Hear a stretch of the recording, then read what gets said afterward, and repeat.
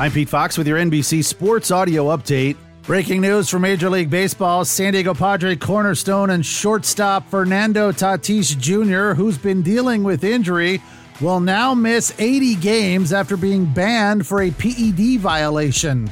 Finals from the scoreboard, Orioles pounded the Rays 10-3. Corey Kluber suffers the loss. He's now 7-7. He gave up 7 runs on 10 hits.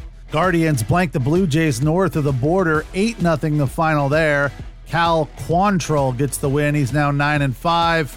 He went 7, striking out 7, allowing just 1 hit. Phillies needed 10 to beat the Mets at Citi Field 2-1. Alec Bohm knocking in the game winner on a sac fly. Dodgers had no problem with the Royals in Kansas City, 8-3 for their 11th consecutive. Tony Gonsolin got the win. He's now 14-1.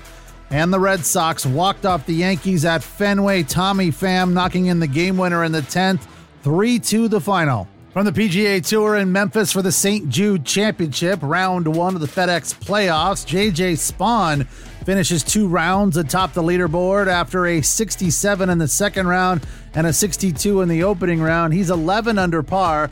Troy Merritt and Sepp Straka are 1 off the lead. Denny McCarthy is 2 back at 9 under par after a 65. Tony Finau, Cameron Smith, Brian Harman, and Ryan Palmer are all 3 back at 8 under par.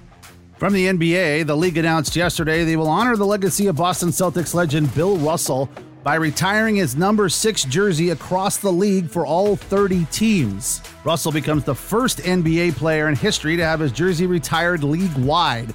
Now, if you already wear number 6, like LeBron James, Kristaps Porzingis, Alex Caruso, Montrezl Harrell, and Lou Williams, you can continue to do so until your career comes to an end. With your NBC Sports Audio Update, I'm Pete Fox.